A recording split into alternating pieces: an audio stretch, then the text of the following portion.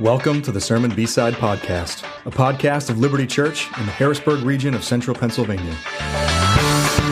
Sermon B-Side is designed to be a resource to answer your questions and to go deeper into the conversation started by each week's sermon.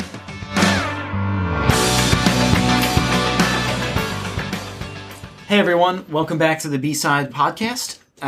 This is not Steve King, this is Greg Kabakshian, and so Steve has taken his energetic, organized voice elsewhere this morning. And so I'm here with Pastor Matt. You're left with the Armenian dream team. Yeah. The Kabakshian Luloyan. We're representing the old world in this conversation, in this podcast episode right here. That is right. Yeah. So yesterday you kicked us off with a new sermon series, That You May Know, going through 1 John. And actually, before we get in, just to remind people, you can pick up your 1 John scripture journals at church in these next couple weeks. There's a suggested donation of $5. You can pay with cash or through the app, and the journals are in the fellowship hall. Matt, before we get going, would you mind just summarizing what yesterday's text and sermon was all about? Yeah. As you mentioned, Greg, getting to kick off this new series in 1 John, we've gotten into a rhythm over the years, generally speaking, of doing an Old Testament book in the fall and then a New Testament book in the spring.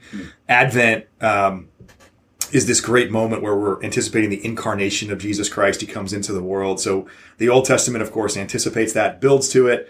Advent, we get to celebrate it. And then the spring, kind of flowing out of that and into Easter, we talk a lot about what life because of Jesus' incarnation looks like, what life for the Christian looks like. So excited to be in 1 John. It's one of 5 books in the Bible written by the Apostle John. He wrote the Gospel called John, which is the account of the life and ministry of Jesus. He wrote Revelation, and then he wrote these 3 letters or epistles. And so we're spending the next several months just in the first one of those, called 1 John. So yesterday served as a little bit of an intro to the whole series and the letter. The kind of key phrase that shows up in these opening words, the prologue of 1 John, is the word of life. So yesterday we talked about that you may know life. You'll find out in the weeks ahead that this series, each sermon is that you may know something. And John kind of weaves in. It's really funny how John writes this, because it's not so much a very linear letter where he goes, topic A, topic B, topic C. He goes like, A, B, C, B, C, A. He kind of dances are all over the place, and he talks about some of the same things a lot in different places. But yesterday we kicked it off talking about that you may know life, and we talked specifically about his phrase there, the word of life. And we talked about what that is, how we know it, and then third, why we need it. Just kind of following John's train of thought there in those first 4 verses. That's awesome. Thank you for that summary. We have some great questions this morning, so we'll just jump right into those. The first one is this. You said in the sermon, if Christ is fully God and fully man, then we have to submit to what he said. And the question is this: how do we know that Christ is fully God and fully man? Just a personal anecdote. A few years ago, I don't know if this was right or wrong of me, so don't make any ethical judgments, but I thought you can order Qurans online for free, and they'll just send them to you. So my reasoning was better a Quran in my hands than somebody else's. Yeah. And so I just ordered hundreds of them from these free sites, and they're still coming in. Are they really? To this day. And I won't ask you what you do with them, because I don't want to get you in trouble from that point on. There's no book burning here. I was really genuinely interested but now they've gotten my phone number and they started to call me. So yesterday I had a half-hour conversation with a Muslim man who was trying to convert me. Yeah. And his big we spent a lot of time talking, most of it, about this question of how do you know that Jesus is God and man? Yeah. Where in the Bible do you see that? That's and really his good. argument was we can't see it anywhere. And so, yeah. What would you say? How do man. we know that Jesus is both God and man? Such a great question. And most fundamentally, we know through revelation. We know because God made that known to us. We know it from the accounts that we have in Scripture, the accounts of Jesus' life and ministry, the Gospels, the four Gospels. We know it from the other writings of the New Testament, the epistles written by Paul and others. We know it primarily because of Jesus' own words and Jesus' own expression of that. So Jesus would say things like, the Father and I are one. Or before Abraham was, I am. John's gospel, actually, in particular, of all the gospels, of the four gospels and the writers of them, the Apostle John, who wrote this letter that we're now studying together, his gospel has the clearest recounting of Jesus's words and phrases that especially show us the divinity of Jesus. The famous 7 I am sayings that Jesus is equating himself by saying, I am the way, the truth, and the life. I am the door. I am the good shepherd.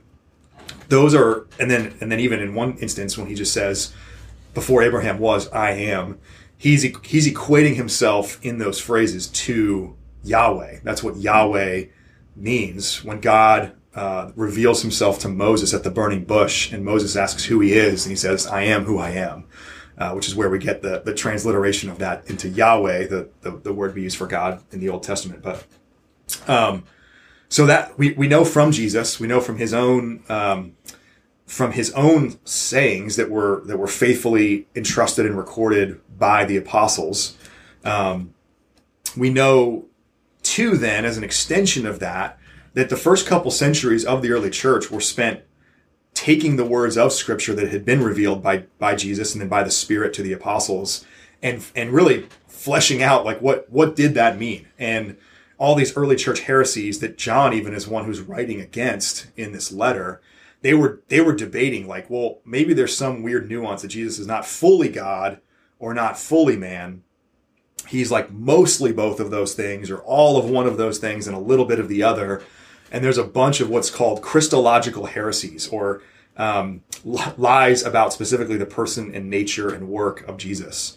And almost all of the original Christological heresies have to do with this question too, the divinity and the humanity of Jesus, and was he fully both of those things?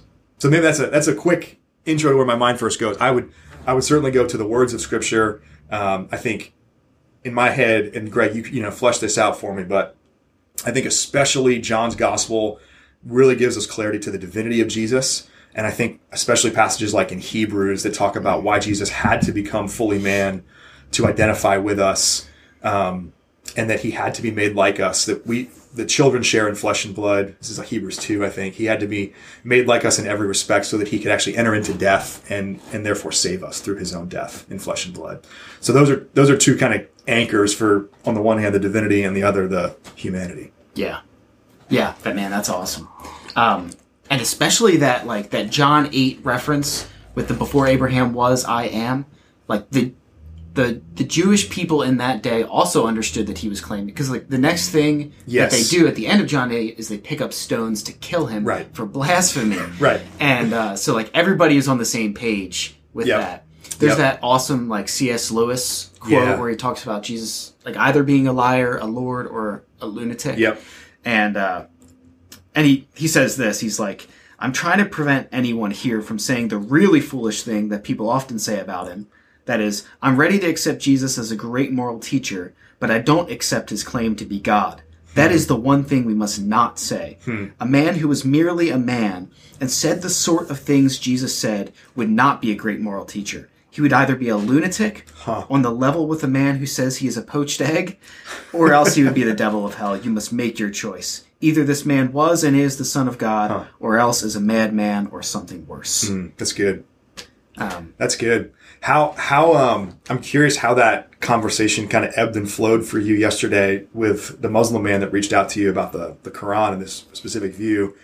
Like Muslims, for example, really take exception with the idea that Jesus is the Son of God, because in their minds, there's no way that doesn't implicate God into a sexual relationship and therefore pollute or corrupt him in some way. So this is actually some of you know this even better than I do, but in global missions, in the global missions landscape, and especially in places that are predominantly Muslim, this is a debate that actually rages in Christian circles about if we go into a context that's predominantly Muslim and we talk about Jesus being the Son of God, in many cases it's a non-starter. So kind of the question is like, well, can we just not share that title of Jesus on the front end in hopes that they can encounter Jesus through a different lens first, and then eventually we got to get there. That is a critical aspect of who Jesus is. We can't ignore that he's the Son of God, but do we have to lead with it and make it the stumbling block on which people fall, or for the sake of trying to help Muslims come to faith in Christ? So that I'm curious if that was maybe some of what he brought up there too, and he was wanting to de-emphasize maybe the divinity of Jesus, because as the Son of God, that would implicate God in sexual activity, or The two main areas that we disagreed on and talked about were the Trinity and Christ's and the hypostatic union. Okay. Of Christ being both God and man. That's, so we talked a lot good. about the Trinity. Yeah. And a lot about, we really actually spent the bulk of the time talking about the end of John 8 and Jesus' before Abraham was, I am. Yeah. And it was just fascinating hearing some of his, like, how he thought about it and kind of did what was, from my perspective, a bit of intellectual gymnastics to try to get around the clarity of Jesus' statement about his divinity. Yep. But that's fascinating. This is a great question, because it really is the dividing line between Christianity, claims of Jesus, and every other religion, worldview, cult, spirituality. I mean, it really, if you use that term hypostatic union, which is the way that it's a theological term for the union of Jesus being fully God and fully man in the same person. And if that's true, that it really does make every other perspective and worldview a lie, and really does call us to follow him in a unique way that we don't follow anybody else. This person asked, remind me again, because they asked a couple of specific offshoot questions from this too. Yeah. So one of them was, how could Christ not know the things that only the Father knows? And another example would be, how can God die? Yeah. Which was like, these were the questions that also I was asked by the Muslim man. Yeah. Jesus got tired and fell asleep in the boat on the lake. Yep. Does that mean that God got tired? Right. What would you say to that? Well, you have God resting in the seventh day in creation. So you have an aspect of that God rests. Mm-hmm. Now, does he do that because he's tired and couldn't possibly do another day of creative work? No, I think that you go too far when you say that. And I think it's important for Christians to acknowledge here too. And the early church acknowledged this, even as they upheld, Scripture says Jesus is fully God and fully man. God is revealed in the person of Jesus. He is revealed as fully God, fully man. But there still is mystery around this. How, and to drill down on this, Calvin has this great phrase that I come back to all the time, and this is one of the places I come back to it. He has this phrase called learned ignorance, where essentially we delve into what God has revealed in Scripture. We dive fully into it, and we try to learn everything we can possibly learn that God has revealed. And at the end of the day, there's still an aspect of our ignorance as created people that say we just can't grasp exactly how that works. So how can God die? Only if God chooses to allow himself to die. Only if he, in that sense of being eternal, and being fully man and fully God in that moment, is not exercising all of the aspects of his divinity and is able to die then. And same way in how can Jesus not know things that only the Father knows? Same idea, that it's a willful laying down. Philippians 2, Paul talks about he took the form of a servant and made himself nothing. Like Jesus willfully laid down certain expressions of his divinity, even though he remained fully divine, fully God. He laid down certain expressions of it while he was living and as he became fully human, especially while he was doing his 3 years of earthly life and ministry. He laid some of those things down and didn't exercise the fullness of what he could have exercised in that, so that he could accomplish salvation in the way that he accomplished it. What would you add to that or clarify from that? Or what heresy am I getting close to that I need to avoid? You're getting close to in the late 19th century. There was this. It wasn't heresy per se, but there was a view of that developed in Christology called there were kenotic views, which comes from the Greek word kanao in Philippians 2, that said that God gave up in the incarnation certain divine attributes, which I don't think is what you're saying. Right. That he retained his full divinity. That's one of the confusing parts of like Chalcedonian Christology, is saying that there is one person, yet two natures, and whatever we can say of the nature, we can say of the person, but we can't necessarily say of one nature what we would say of the other. Yeah. So we probably shouldn't say things like God died, or God got hungry, or God, or that like Jesus's physical body was everywhere, or things like that. Yeah. But I think that's exactly right. Like, at the center of all of this is a mystery. Nowhere else in creation, like this is the one place where God joined himself permanently to his creation. Yep. Of course, we should expect to not understand it. Yeah. Which in itself, the mystery is a kind of a beautiful thing, I think. Mm-hmm.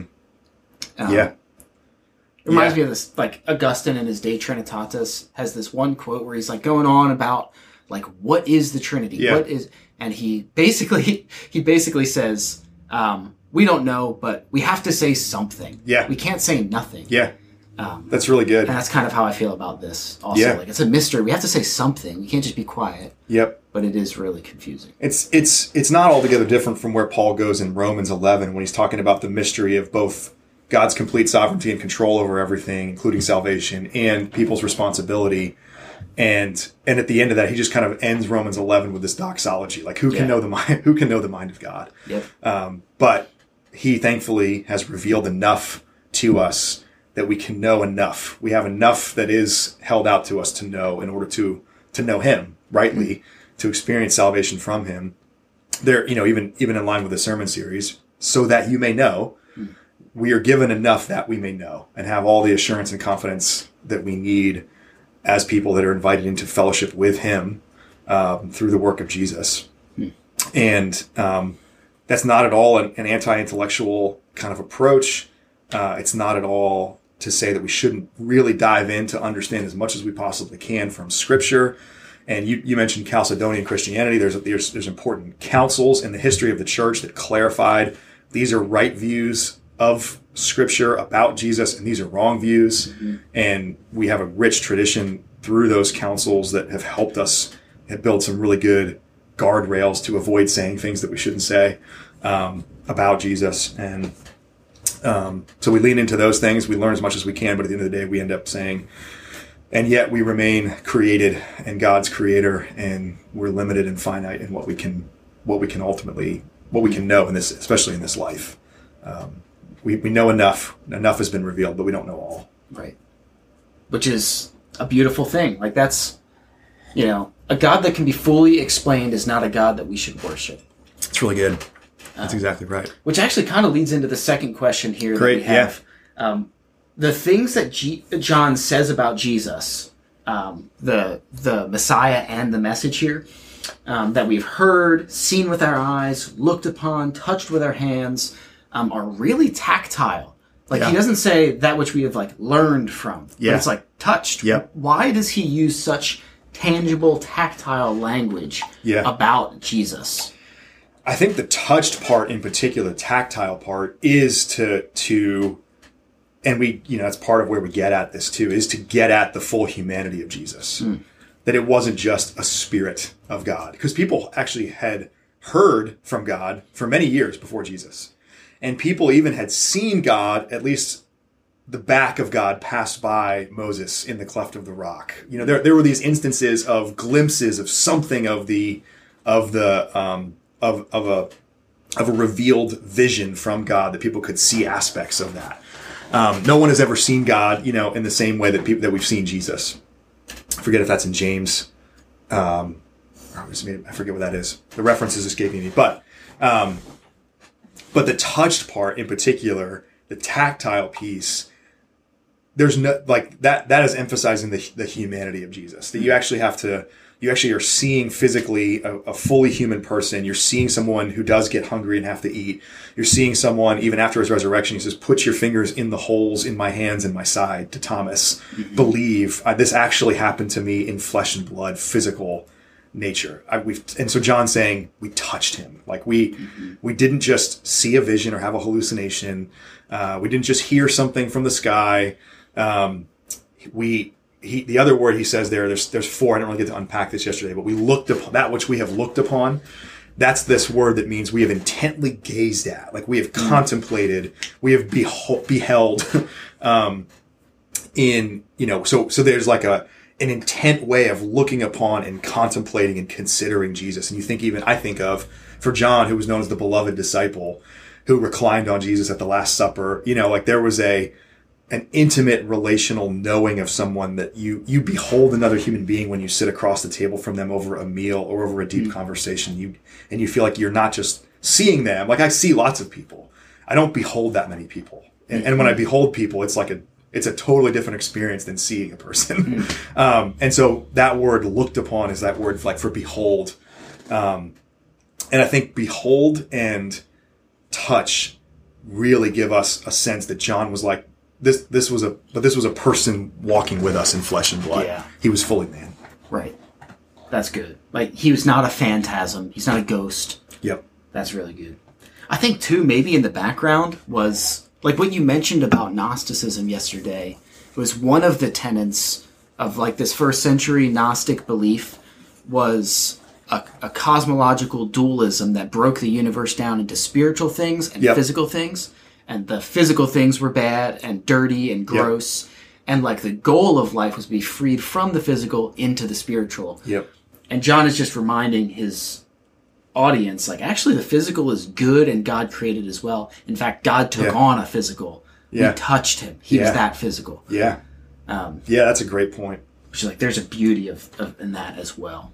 Yep. To bring that separation, that dualism, to do away with that, to bring it back and say that the physical matters too. Yeah. It's not just the spiritual, it's the physical. We have run out of questions, but I have one more question for you. Oh, man. That okay. I just like, I don't want to put you on the spot, but I like asking people that preach this is, if you had an extra 20 minutes in that sermon yesterday, what would you have talked about? Yeah, that's a great question. I think getting into some of more of maybe what the views were that existed at the end of the first century that caused John to write a lot of this letter and to try to give confidence and assurance to people that they actually can know the truth. There are a few different early streams that led to Gnosticism, but they weren't quite full-fledged Gnosticism yet. So there's like a little more in that would have been maybe fun to get into. I think I would have liked to walk through. I really felt like I got to the end about joy, and there was so much more about joy that I could have talked about there, and why shared joy moves us toward completing our joy, and maybe even specifically how essential it is for us to live our lives. I think there's a pendulum swing that happens back and forth in human civilization between like deep self-contemplation, deep self-reflection. We want to know ourselves, which is actually really good because Calvin talks about like that we experience true knowledge of God as we know ourselves, and we experience true knowledge of self as we know God. That there really is not a way to break those things apart. So not at all to say that we should just never reflect or not contemplate our life or what we're thinking about. The pendulum can swing, and I think it's swung pretty hard even in the last 2 to 3 years with COVID shutting things down and people rethinking their life and the Great Resignation and all those kinds of things. That people are like so reflective, so reflective, so thoughtful, trying to figure out everything about who they are and their perfect fit for life and their goals for life. That there's a sense that you drive yourself discontent and miserable by overly being focused on yourself, by looking too hard and intently at trying to discern all that internally. And so that there really is something in the economy of God that calls us to look up and out and actually to find more joy by sharing joy, and by like that John would say to other Christians. It's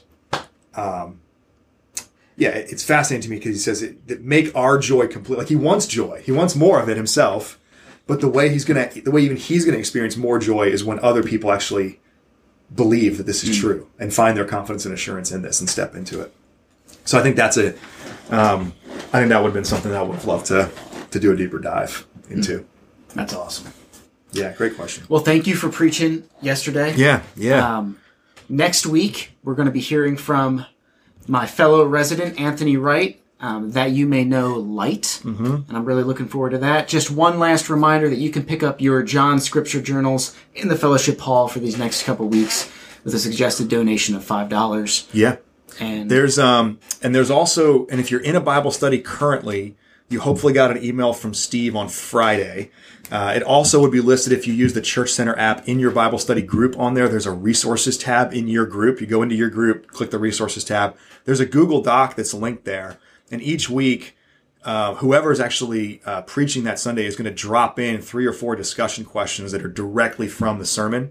So some of the reason that, Greg, you're talking about the Scripture Journal, what we've found is that the more directly applicable the questions are to the sermon itself, the better and the more helpful. So we talk about those sometimes on this podcast.